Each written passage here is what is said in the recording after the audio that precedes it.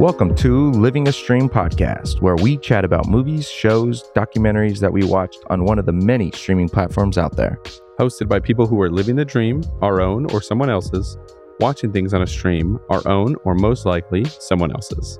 We choose a platform and then a genre or a section of the platform, such as For You, Just Added, Critically Acclaimed, and then we discuss this movie using the Jimmy V 1993 SB Speech rubric. If the movie makes us laugh, think, and cry, whether tears of joy or sadness, then it's a full movie. I'm one of your hosts, Eric Harrison. And I'm Josh Perez.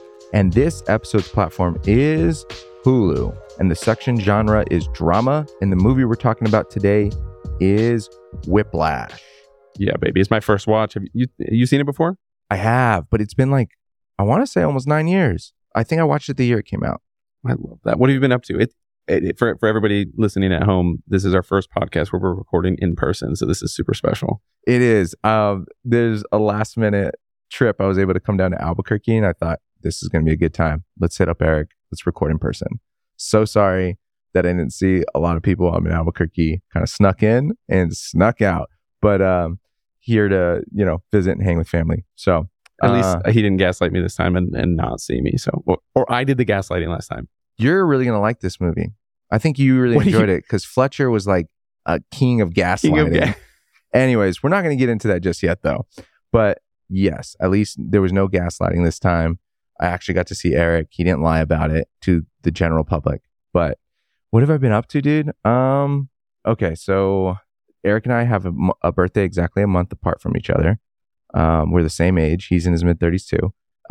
September 17th is my birthday. So dude, it was really good, dude. That was probably one of the, more fuller moments of this last month was just getting to hang out, cook dinner. Everyone's like, what do you want to do? Let's go out. Let's go do this. Let's, do all these different things. And I was like, I just want to cook like a whole ton of steak and eat steak and potatoes and have some drinks and just hang out at a house. So, you cooked? No, the roomies, dude. Oh, New Mexico Drew, Brenna, shout out them. Well, so we went shopping, we bought all this stuff. I helped. I was a sous. I sous chefed. But so I put on the, the seasonings and the rubs on it, and then Brenna rocked the cast iron and Drew rocked the grill. And you set the timer for the oven like you were the assistant. I think I just mostly sprinkled the salt and pepper. Like after it was done. That's it. No, before, dude. It's your birthday. It's your birthday. Before, and it is my birthday. Yeah, dude. And then we asked people coming over to make a different form of potatoes. And that was, so they brought, so there was like smashed potatoes, French fries, tater tots, mashed potatoes, blue cheese mashed potatoes. There was... Pause on the blue cheese. That's okay. Vile. Wait, tell me, expound on that. Do you hate blue cheese? There's nothing to expound. What? Blue cheese is vile. Everyone listening, I hope you feel attacked. I hope you feel targeted. Once, sophomore year of high school, we ordered Buffalo Wild Wings. Yes, shocker. And I didn't realize that I was about to dip into blue cheese, but I thought it was ranch. And I dipped in, it was a traditional wing, so nobody get mad at me. It wasn't boneless. A traditional wing, dipped it in, took a big old bite. It was blue cheese, and my taste buds were shocked. And it sent this like electric feeling to my core that just, for the rest of my life, I will not eat blue cheese.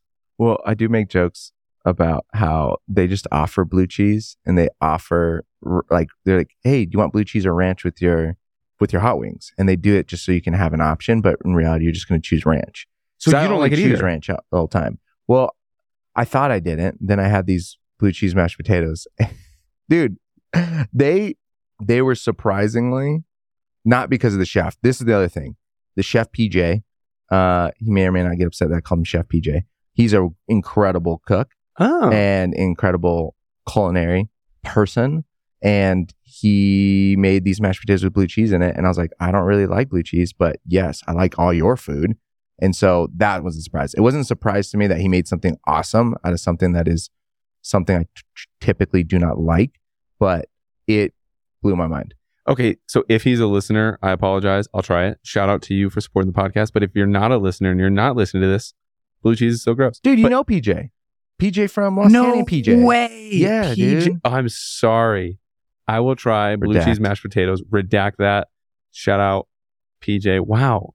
You should have led with that.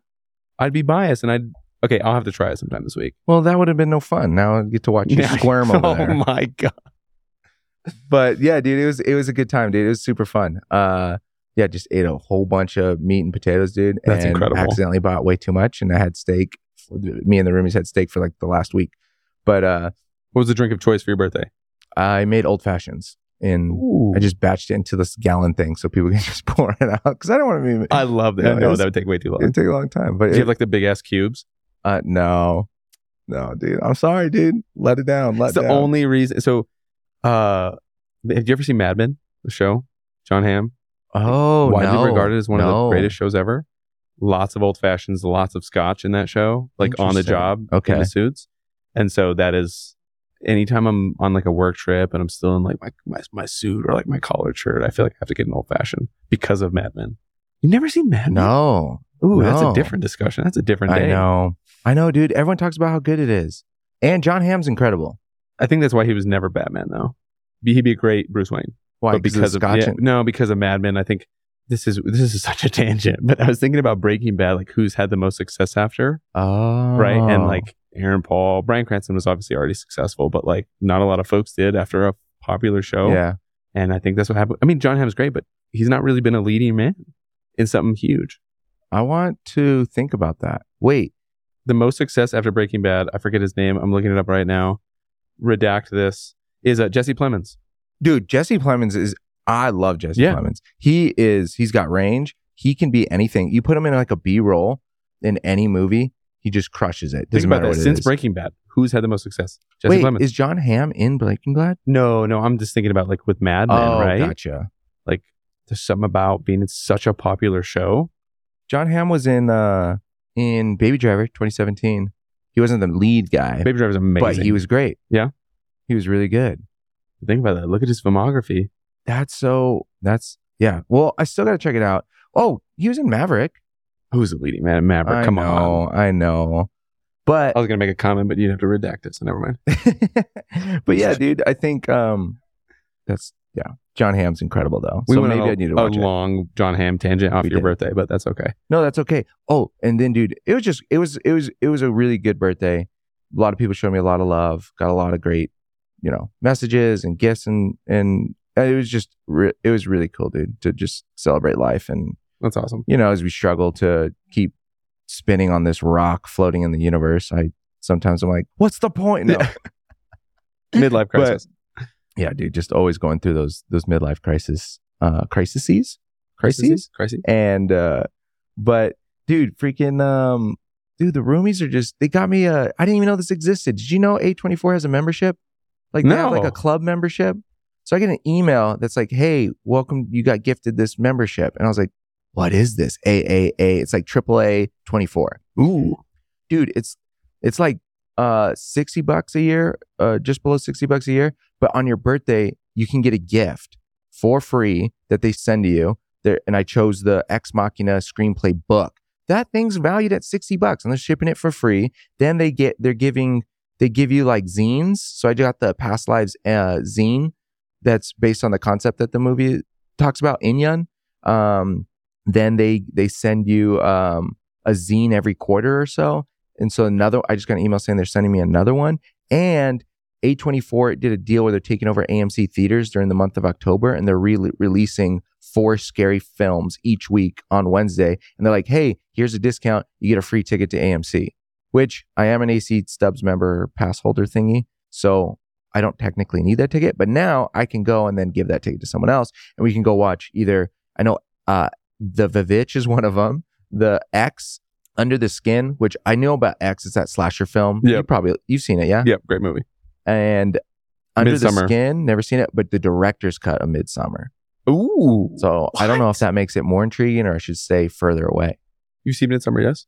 Yeah. Oh, incredible. I may or may not had a few drinks while watching it to give me the courage to get through that movie. See, for some reason, anytime I've had a couple of drinks before a scary movie, it makes it worse. Really? It makes it absolutely worse for me. Why do you say that? I don't know. Like I'm normally very happy when I have alcohol. Okay.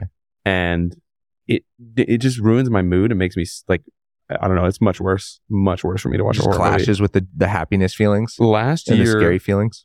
Kelly and I went and saw, this is a perfect example. We went and saw Smile in theaters. Horror movie, great movie, if you're a horror fan.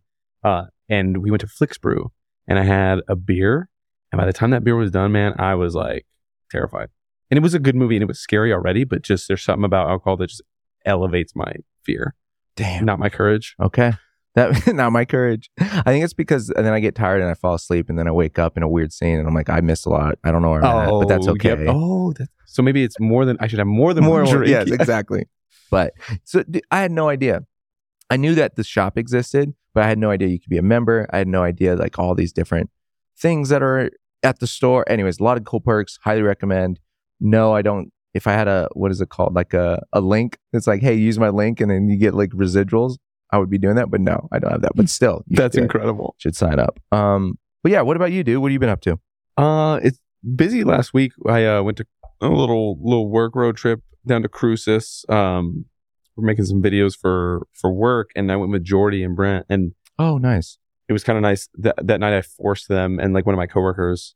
It's on the company dime, right? So shout out to the company for that. But I forced everyone to Buffalo Wild Wings, and they were all really upset.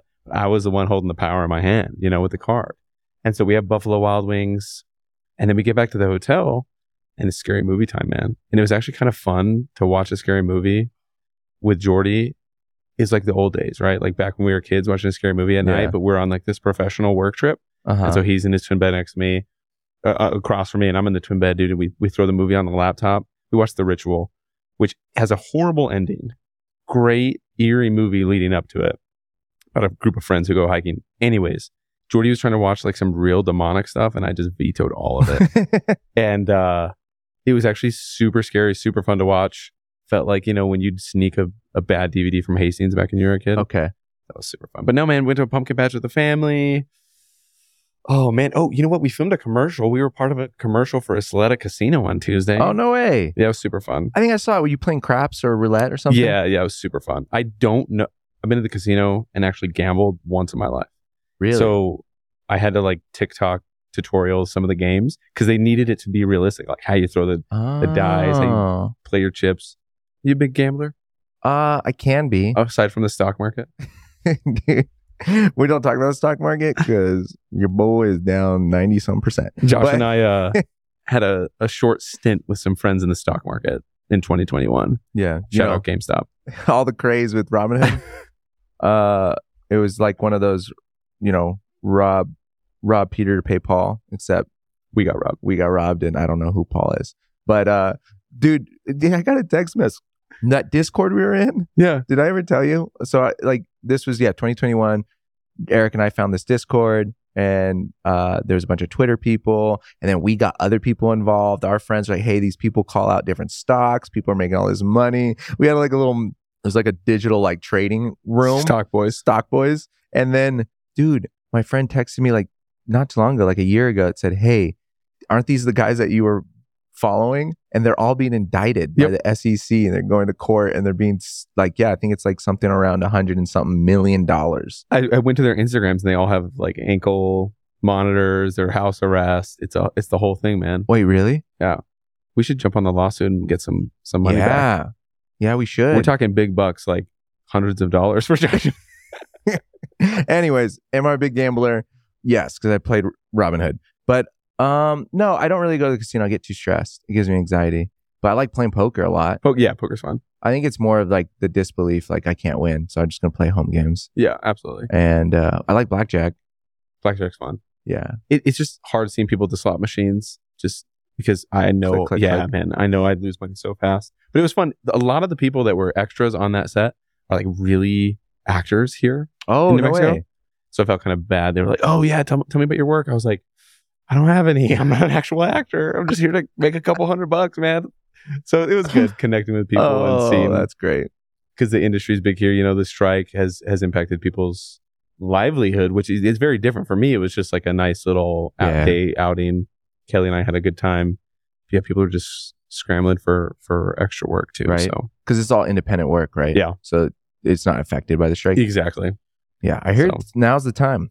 Now's the time for do more independent stuff. Write that screenplay. Make that short film. 1,000%. But speaking of short films and independent work, you want to jump into this? You want to jump into this movie? Yeah, the Whiplash, the notorious independent short film. Well, dude, it was originally a short film, which is great. And then that's what... You're kidding. Yeah, they made a short film to make it into a feature. Are you? Yeah, so they filmed it. They made it, I think it's like, I don't know, 8 minutes or so.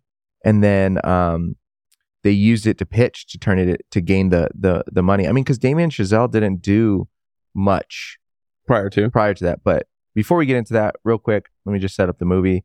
Whiplash, we watched it on Hulu. It's in the drama section. And also, heads up, though I really like this movie and I really enjoyed it and I want to recommend it, I just want to do a little disclaimer though, that it does have some pretty intense language, some hate language, some derogatory language towards a lot of different people groups. So just a heads up that it was jarring to watch. This is my second time watching. I watched it about 9 years ago, and it was like whiplash, to be on the nose, to hear some of the language that is used. So just a heads up on that if you decide to go and watch it after this review. But yeah, this movie, it got a 94% on Rotten Tomatoes, 94% on audience score. Although there's some things going around on Twitter these days saying that Rotten Tomatoes are buying positive reviews. So I don't know what's going on with that. But this movie reads on Hulu as a promising young drummer enrolls at a cutthroat music conservatory where he dreams of greatness are mentored by an instructor who will stop at nothing to realize a student's potential. This movie is top rated on IMDb, number 41 out of 250 of all time, won 3 Oscars. That includes being nominated for Best Motion Picture of the Year. J.K. Simmons, who plays the mentor villain. As the instructor, the villain, who will stop at nothing. He won an Oscar for Best Supporting. Damien Chazelle was nominated for Adapted Screenplay. Tom Cross got for Best Editing. And there was another win for the sound mixing. Craig Mann, Ben Wilkins, and Thomas Curley. The movie stars Miles Teller, J.K. Simmons, Melissa Benoist, Paul Reiser, and several others. Because the cast is pretty limited. I mean, yeah, right? It mostly follows a few people throughout this journey of hell. Dude, it was so stressful. One of the more stressful, it's like Uncut Gems. Just the entire time I was stressed.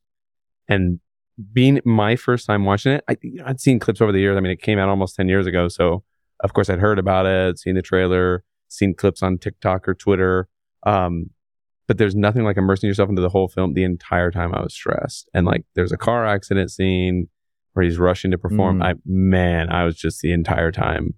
But Uncut Gems was like, I was stressed, but in Whiplash, it was like a negative kind of stress. In Uncut Gems, I was kind of excited to see what was going to happen the next scene. Okay. Like thinking of two stressful movies to compare, this one was not. There was no point where I was like excited or hopeful. Really? That's the word. Yeah, hopeful. yeah. At no point was I like, it's going to go really well at all. Interesting. Yeah. And I wonder, I mean, similarly, I wonder if it was intentional too, because that's kind of I don't know, a theme in it, I guess, right? Like Miles Teller's character, Andrew Neiman, is just obsessed and he wants to be the best, right? He wants to be the best jazz player. He has a bunch of people like Buddy Rich and other jazz musicians that he looks up to that they show throughout the movie. And they have a lot of conversations around that idea of like what it means to be great. What do you have to do to be great? And there's even a conversation at the dinner table with a bunch of family, right? That he mentions jazz players being pumped up full of heroin and dead at 34. And I think Neiman made that comment, something around the lines of that is much better than to live to 90 and die and be remembered by nobody. And so I'm curious if that buildup of anxiety, the way that it's set up was intentional to be like mimicking that same, because there's no buildup to that. It's like, it's anxious, but it's like this jazz player or greats are going to be dead at 34 versus Uncut Gems. Maybe I didn't really think that's where it was going to end, like to his demise. Yeah, exactly. Right. I didn't think he was going to die. Sorry, that just ruined that whole movie. If you haven't seen it, I keep forgetting at the beginning that we're just going to spoil anything and everything that we talk about. Yep. But in this one, I think because they stated that, like, hey, jazz musicians, or specifically in this context, and the people they're talking about, that's where we're headed. Yeah. That's where Neiman's headed. That's where jazz is headed. That's where Fletcher's headed. Like all these, So maybe that's why another reason why. I don't know. Speaking of the dinner table conversation, did that resonate with you at all? Like, have you ever had something that you were passionate about or interested in or pursuing where it didn't even have to be family, friends, confidants, anybody around you didn't understand or support? Because I thought that was an interesting, that scene was tough to watch, but I'm sure a lot of people relate to that, right? Where it's like people in your family or your friend group or in your community are going a certain route and you're not. Yeah, like, did that resonate with you at all? That scene with the family where they're yeah, I don't know, because I think that any kind of passions or pursuits that I've had were always first doubted, or it feels like they were first doubted, and the highest doubt comes from myself. And so I've been at the dinner table with myself, like, what are you doing, Josh? Just do something simple. Go live to be 90 and, die happy. And I'm over here like, but what if I want to, try this, make movies or be a writer or go to school or, whatever ambitions that I had. I mean, even with like Young Life, right? Like I really wanted to do Young Life, and doing that, I think there was always that inner conversation about like, I don't think I could do this. Like I'm not, even when I wanted to do it for the rest of my life, I didn't think I could do it because maybe like I wasn't capable or I'm not good enough to continue to do this. Like it's good now, but maybe I'll never become that leader or that, top person in this. And that was field. Self. That was not from anyone else. And I think too that because it just seemed like we were just hanging out with a lot of people, that I'm sure I felt the projections of that from other people. They're like, hey, this is cool and it's fun. Like, but what are you really going to do? Yeah. Like this isn't a career. Yeah. That kind of conversation, even though I was like, yeah, but this is what I want to do. And this is what I want to do right now. And so, and I think since then, no longer working for Young Life and trying to figure out what jobs and career, I'm still like, I don't really have a traditional career or like a set thing. And so, and now I think a lot of people have just realized, and especially family, they're like, well, he has a roof, he's eating, he's alive. Yeah. So he's fine. And you and I have talked about this before too. It's a generational thing, I think, as well. Like when I left my first job, there was a lot of concern, even from my parents, that were like, are you sure they treated you well? I'm like, this is substantially more money, better schedule. And so like even switching from job to job or career to career is something that is a little bit foreign to folks, mainly of other generations. But it's like, man, if you got an opportunity, whether it's starting your own business, whether it's just moving careers or working for somebody else, regardless, moving around a lot is different than I think traditional paths that like our parents' generation have taken, which is like you stay at the same place for 20 years, you retire, it's great, 25 years, 30 years, whatever. It's like I've moved around quite a bit in my jobs, but every time I've moved, it's a better opportunity. It works better. Yeah. Schedule, it's finances, whatever. And but you said something earlier when you were talking about your self-doubt. I've talked about it with a couple of coworkers after we read a book in one of our team huddles at work. And it's like that imposter syndrome sometimes you feel. And like, even when you are capable or you are learning, you feel that like, wow, can I actually make something out of this? Or I've felt it in a position before, like, I don't know if I actually deserve to be in the position I'm in or be paid what I'm getting paid. Yeah. But you just like fake it till you make it. Or like, you're trying something new. It's like, am I actually capable of making this happen? But yeah, it's interesting that you said, for the most part, people have been supportive, but most of the doubt comes from inside. Yeah. And I think imposter syndrome, that gets thrown around a lot. And I hear it a lot within creative spaces, but realizing that I don't think it's like a space, like a specific industry or specific lane concept that gets talked a lot. I'm like, I think this is just a human thing. Yeah, absolutely. It's everyone almost in any position anywhere. 1000%. And so what about you? Have you did that scene resonate with you in any way? Mainly in like the things I've said when I've switched careers or switched jobs or moved from one place to the other. There's a lot of concern like, well, that was stable. Yeah. That had retirement. This doesn't. This is private sector. There's no retirement. And so it's like, well, it's a better opportunity. So it's not as drastic as this, right? Where it's like you didn't have a passion that was like out there. Like, I guess you used to skateboard. Did you ever think at some point that professional skateboarding?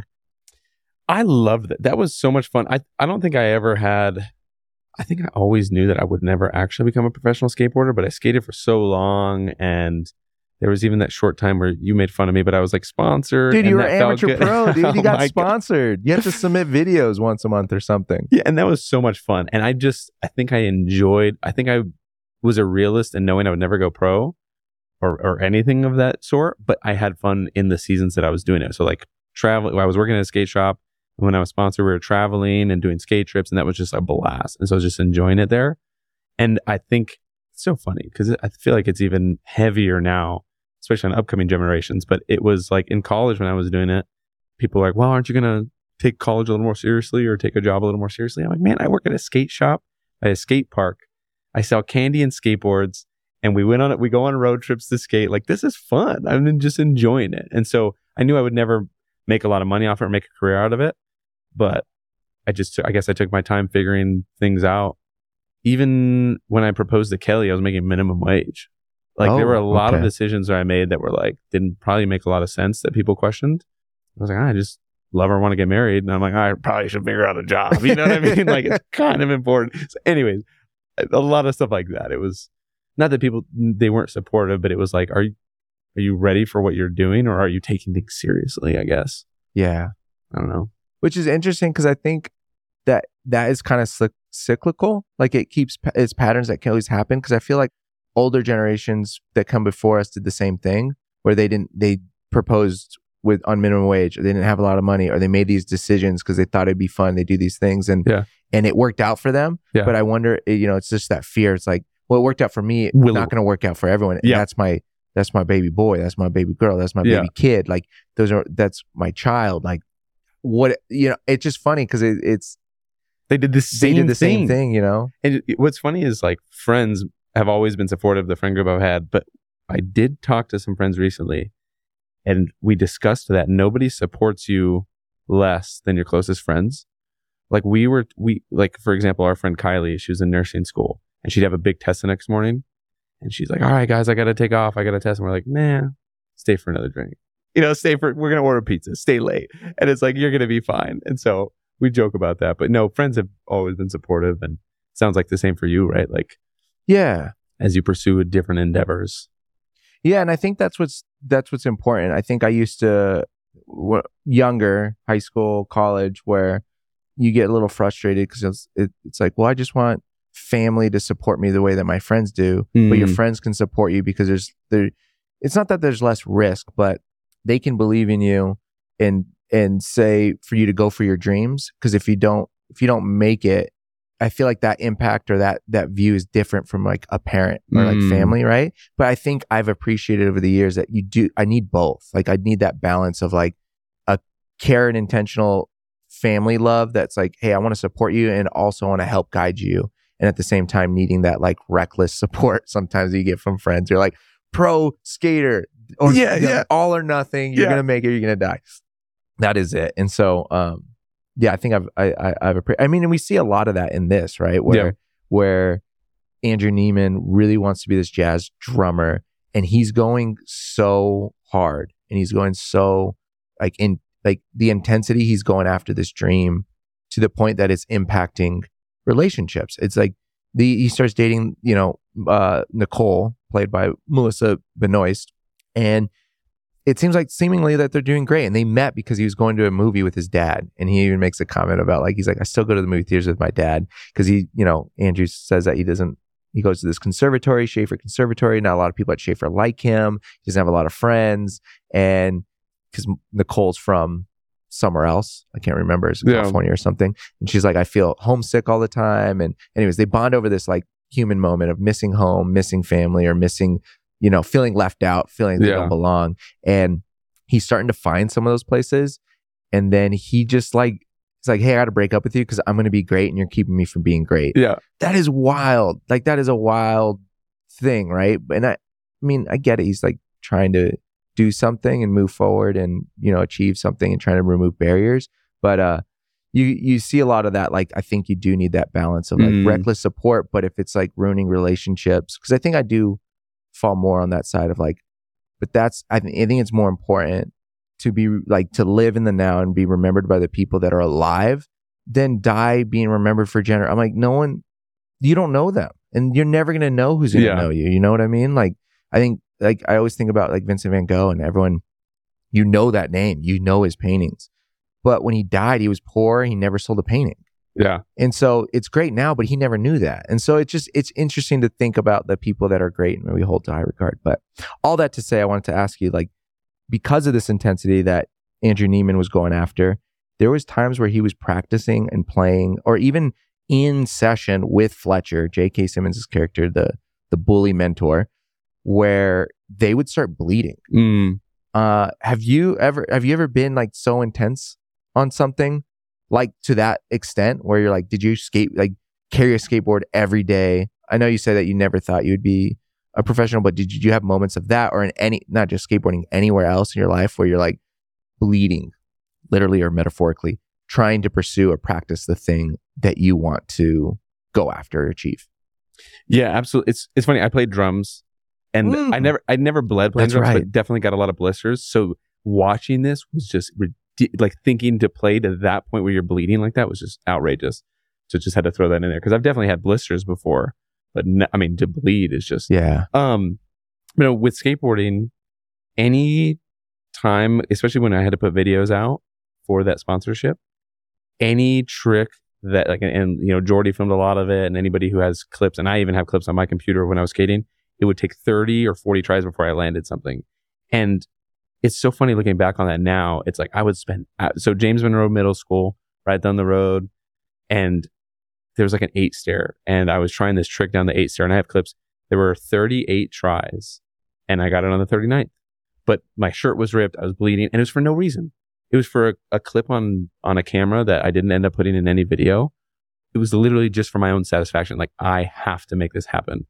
And skateboarding was always interesting in that way, because even before I was sponsored, even afterwards, when I would try, mainly in high school and like into college, anytime I tried a trick, it would take dozens and dozens and dozens of times, and no one's recording, no one's watching. It's just on my own, and I'd be bleeding. My shirts or pants would be ripped, but I had to do it. That's the one thing in my life is skateboarding, that I had that relentless pursuit, reckless pursuit, regardless of physical pain. And yeah, there were videos and photos and like sponsorships for a short period, but beyond that, there was literally no reason other than my own satisfaction.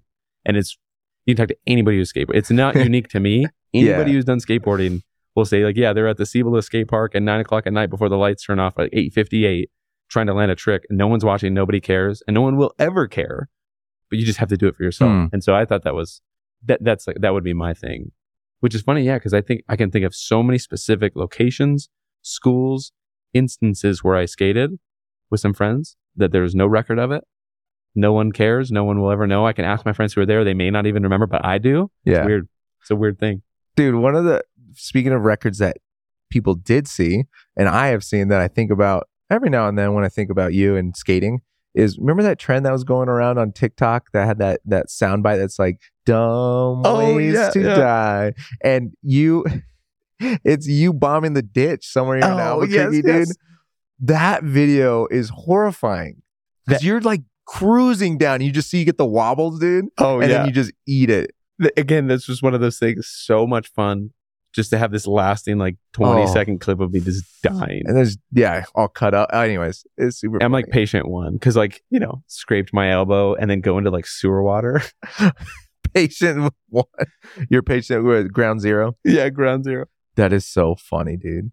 And yeah, dude. And then the thing that I think that's a little different too about what you just shared in this movie, but is that you enjoyed it and you wanted it. And did you have like a Fletcher pushing you to do that, or? No, not for skateboarding. I was thinking about that in watching this, and I took a little note. I don't think I've worked for people, not currently. Okay. Shout out my current employer and not even my previous employer, but I have had jobs in the past where someone, because, the character J.K. Simmons, I read this thing from the director Chazelle. He said he gave J.K. Simmons direction that I want you to take it past what you think the normal limit would be. I don't want to see a human being on screen. I want to see a monster, a gargoyle, an animal. And so I've worked for people who act in that way, who are narcissists and so hateful in the way that he was in this movie. But the difference was they weren't even hiding it under the guise of like trying to elevate you to be great. It was just, that's how their personality was. But I don't think I've ever played for a coach in a sport, played an instrument, or where I had somebody like a Fletcher. Have you? I don't think so. Yeah, I don't know. At least not to this intensity. And I think obviously this is a movie, and like you just read, where the director wanted him to take it, really push that to make it. I'm sure these people exist. Yeah, and I'm sure they're real. Like, and that's the other thing I think about this character, and like even the dialogue, the things he's saying, the way he acted. I think the reason I appreciated this movie in this sense is that it is reflecting how some people operate in this world, and what they're going to do. That there are these like levels of narcissism. I don't know if I've ever experienced that. I think there's been times where I was pushed, and maybe I felt that because I was a dumb teenager. Yeah, and, you thought I thought that. I was like, no, but these people actually care. These people actually, like, they're pushing me to be great because they want me to be great. Like, because the difference, I think, too, Fletcher wanted people to be great because he wanted to be the person that found the person that is great. Like he talks about, there's Charlie Parker, I think is the name, right? Where he said, so eventually he pushes, Andrew Neiman so hard that Andrew quits. And then it gets out that Fletcher shared in one of the classes that he got a phone call, a past student died in a car accident. But then after Andrew Neiman quit, then a lawyer approaches the family and they find out that the student didn't die in a car accident, that he actually took his own life. And so, later in time, Fletcher and Andrew have a conversation, and he says something along the lines of that he pushed people. He wanted people to find someone great. He goes, I never found a Charlie Parker, but at least I tried. And that's more than anyone else has ever done. And I think that I'm like, it's still about you. Like, you're pushing someone to be great, but you're not pushing it for the progress or like to add to jazz music.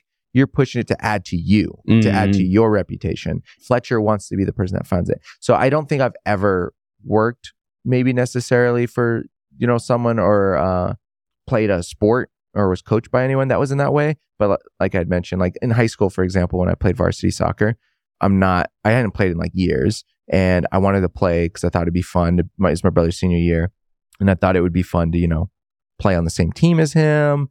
He's not going to play soccer at Cibola High School, shout out Cougars, anymore. So I decided to try out, and I literally gunned for backup keeper. Like I was like, as long as I'm backup keeper, I'll be on the team. I don't necessarily have to play. It's going to be great. Dude, I threw up every day that whole summer, dude. It was so bad, man. Like I was out of shape, and the coach was a former collegiate coach. So I don't know if that had any influence of like the level of intensity and pushing he was doing, but I think he genuinely cared, but it was intense. Like to the point where I was thrown out. He would like pull me aside and he was like, hey, are you taking care of yourself? I'm like, what do you mean? It's like, are you doing drugs? Are you partying? Because why are you throwing up every day? He's like, because you're throwing up every day. And I was like, coach, I don't know if you've seen me. I'm out of shape. I am struggling. We're running. It's hot. And look at me. No, I'm throwing up because this is hard. I can't hang. And so it was pretty bad, dude. I think I had 8 cavities that fall. Oh, all Lord. Back molars because of the acid. What? It was intense, dude. It was intense. So when we think about being pushed, and again, this isn't to knock on, and it's not to knock on that coach. Like, I really don't. I'm not trying to compare Fletcher to this coach. It was just more that like being pushed to something. And it was different too, because I didn't carry a soccer ball with me or put my goalie gloves on the whole time. Like I wasn't passionate in that sense. I just wanted to be on the team. So I can go to IHOP during state and, absolutely, and get, food and go on the bus. It's those key benefits. It's a free exactly. snacks. It's the free snacks. But yeah, no. I don't think I've ever really had a Fletcher. I think there's a way to push people too. I mean, Coach Gabaldon, he was a coach at Volcano Vista. He was a football coach and then the track coach. And I remember we were doing, we were doing high knees. We were jogging something around the track, and my sweats fell down. And I stopped to pull him up, and he read me. He's like, "What the hell are you doing? Stop it! Like, keep going. Pull your damn pants." Real tough like that, but never degrading. I think there was a difference. There's a line between pushing people, and I had slowed the team down by my pants dropping. So like, he's gonna berate me, but never did I feel like my character was under attack. Yeah, or like the hate speech that J.K. Simmons' character Fletcher used in this movie. Most coaches I had were super tough. And I think there is something to be said about tough love, especially in like a physical sport. But this is just not that. at all. And I know there's a lot of conversation around that. And at the end, in that ending scene where Fletcher kind of gives him that nod when they're playing that song, like, hey, you've done good. Yeah. For a split second, I was like, sick, this is cool. And I was like, no, wait, no, it's not. Right? There's a moment where I'm like, there's a resolution. He's finally made him proud. And I was like, what am I doing? No, he's a badass drummer and he would have been successful regardless. But because the audience were gaslit, like all this evil, hateful stuff that happened throughout the movie. And in the end, they have their own come to Jesus moment where like he gives him his approval. And I was like, nice. There's a happy ending. I was like, it's not at all. It's not. Like, what am I doing? Right. So I thought that was funny when he kind of just nods. I had this moment of like joy and I was like, nope. So, yeah. Yeah. No, me and the roomies watched this the other night and we talked about that. Like, was he actually trying to help him? Was he not? Like, I feel like the main thing. Does he actually care? Does he doesn't? And because, dude, the opening scene when Neiman is just playing, Fletcher comes in. Oh yeah. And he's like, hey, you're playing or whatever, right? Was that you just playing? He's like, okay. And then he starts playing again. He goes, and he seems like he's interested. And then he retorts back. He's like, I didn't ask you to play. Why'd you act like a wind up, toy or something, right? And so it was instant, like, this dude is a psychopath. Yeah. I'm going to lean it. I'm going to give you something. I'm going to show you like I care. I'm interested. And then I'm going to tear you back down. But then because then he tells him, he goes, let me hear your double swing. And then when he goes into the big class, when it's not just Neiman practicing on his own, when he's actually with other players and he goes around like, hey, trombones, hey, trumpets, hey, drums, why don't we hear a double time swing? And I'm like, did he give him a heads up on purpose? Because he almost gave him, like a hint of what he's going to ask him later because he's been practicing it because he's like, oh, Fletcher wanted to hear my double swing. And then he just disappeared and walked out during that opening scene. Yeah. And then it did give him kind of an edge when he actually showed up to class and was recruiting for drums, right? And so we just talked a lot about that whole up and down. And he's like, I care about you.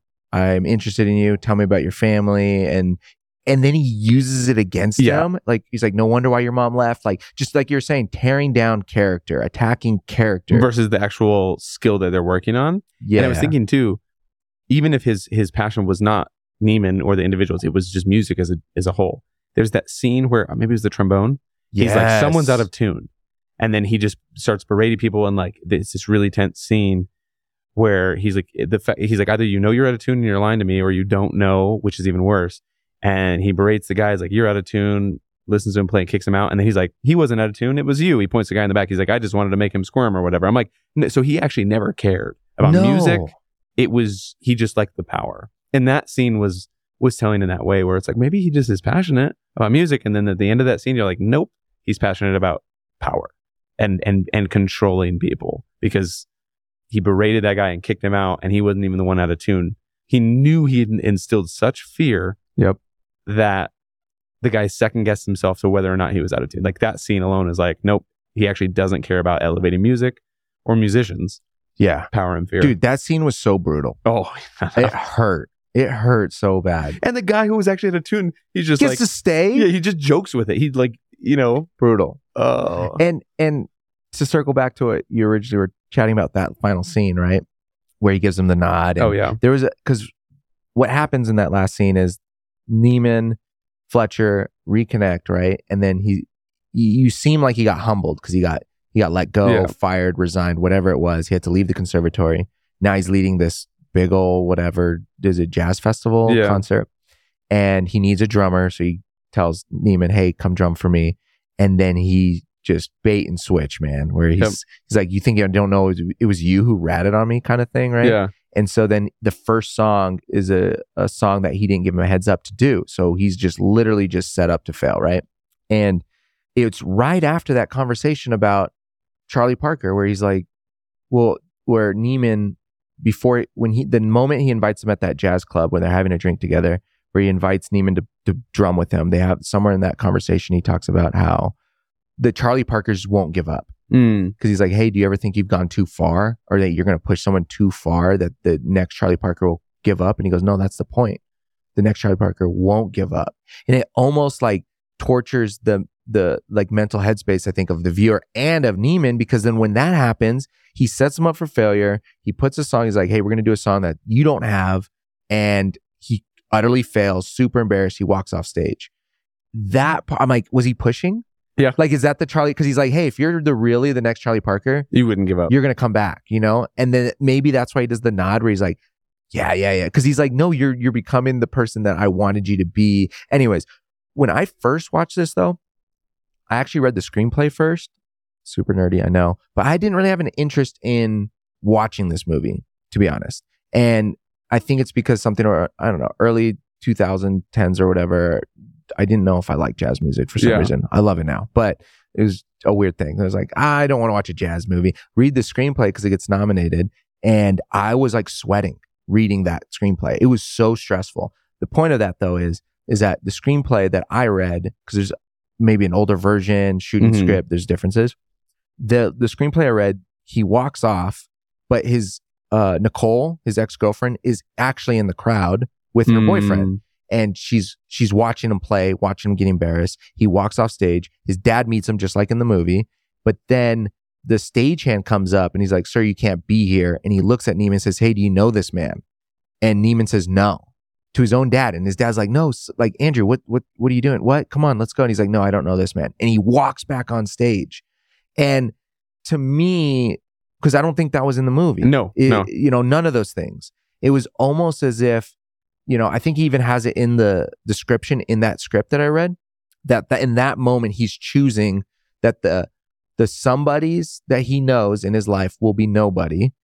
And then the nobodies, you know, that don't know him, he wants to be somebody to them. And in that moment, he chooses, I will be dead at 34, pumped full of heroin, but I'm going to be great. Yeah. And so he walks back on stage.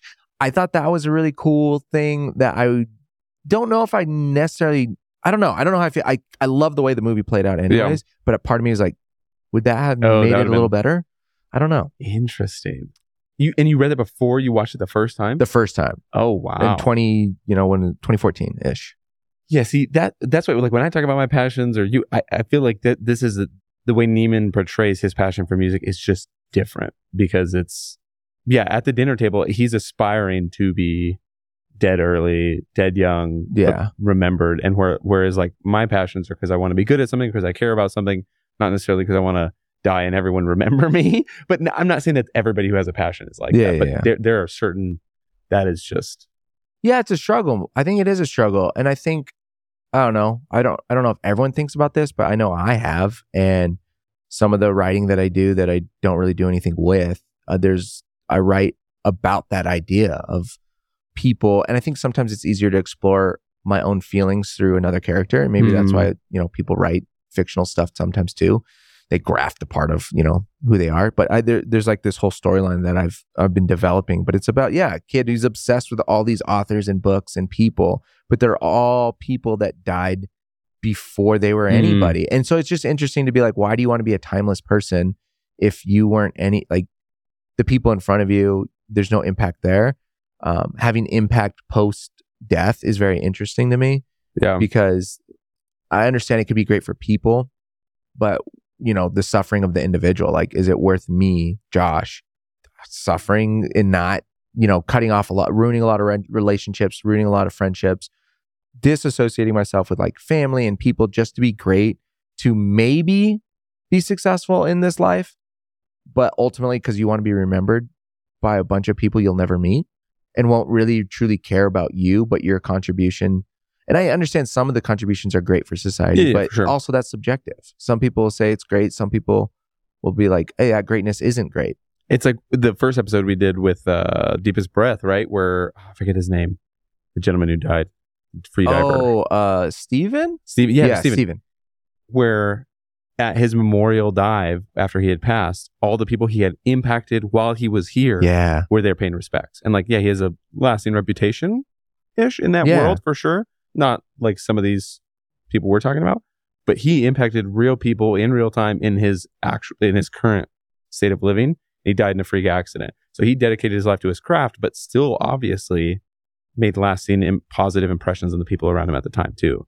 So like, you don't, I enjoy living and the people that I live with and around, and the community, and that I have a family and friends, and to think about cutting that off, depending on what your passion is, to possibly be successful, not necessarily my cup of tea. Yeah, because I actively am enjoying what's happening. Right? I don't know, and maybe that's a cool thing to look at and be intentional about the deepest breath. To think about is that I think Steven, he became great because he was caring about people. He was always drawn to people. He was traveling the world, doing all these different things, right? And he did make some sacrifices, right? Because he said he didn't have a family. He was 38. Yeah, didn't have kids. Am I being judged? All that stuff, right? But at the same time, he ended up somewhere. It was in Egypt, somewhere in Africa, North Africa, where I forget the name of the city, but where he ended up falling in love with freediving. And then he was doing freediving for a bit. Yeah. And then because of his hardship and struggles, he's like, oh, I think I want to be a freediving safety swimmer, right? Yeah. And it just kept leading him to greatness, not because he wanted to be great, but because he genuinely cared about the people around him. And it really reflected at his funeral, right? Where all those people showed up and they swam and they held their breath for 38 seconds or 39 seconds. And although he didn't have the wife and kids, what he traditionally thought would have been success, he fostered the relationships that he did have. Yeah. So there were sacrifice, but there were still relationships that he got to share. Yeah. Life with. And I don't think he wanted to be immortalized, but he became great, and he definitely is known in the freediving community, right? Way more than anyone else. But now he's on a document. He's immortalized this documentary, this film, streaming on Netflix, that whole thing. So, but that wasn't his goal, right? He was, anyways. So maybe I guess what I'm saying is maybe there's a way to do both and honor both. Yeah. The people that are going to come and the people that are here now, and you can still, have a positive contribution to society while still maintaining not having to go through hell like Neiman in this movie and getting symbols thrown at your head. Anyways, dude, any last thoughts about anything else before we close out? No, I'd say it was a full watch for me. I wouldn't say I cried, but I did feel emotion, heavy emotion. I'm not going to say when I laughed. Redact. Yeah, but it was a full watch just based on the emotion I felt and the lingered in thought. Yeah, no, it definitely same. It held me in thought. There was some humor, dark humor. It was intense. I think there was. I didn't cry necessarily. I didn't leak tears. I think there was possibilities. So it's not a full watch in that regard. I didn't cry, but I think there's a possibility of this being a full movie for a lot of people. Because, dude, I almost did with that scene you're talking about where he said someone's out of tune. And I felt so bad for that. Yeah, that was... For that gentleman. It was brutal, dude. So I think that it definitely stirred emotions up to the point of feeling a whole lot. And it has high potential for a full watch. That being said, though, I liked it. It's good. I recommend it. Like I said, with the disclaimer that there is some very intense, violent language, hate speech, misogyny, homophobia. So just a heads up about that and the character of Fletcher. But it did launch, Damien Chazelle, and I've really appreciated some of the movies he's come out with in recency. But so yeah, thank you guys for listening. Thank you for tuning in. This is Living a Stream, produced by Three Milks Media, produced by Eric Harrison and myself. If you like this, go ahead and leave some stars on Spotify, on Apple Podcasts, leave reviews, rating.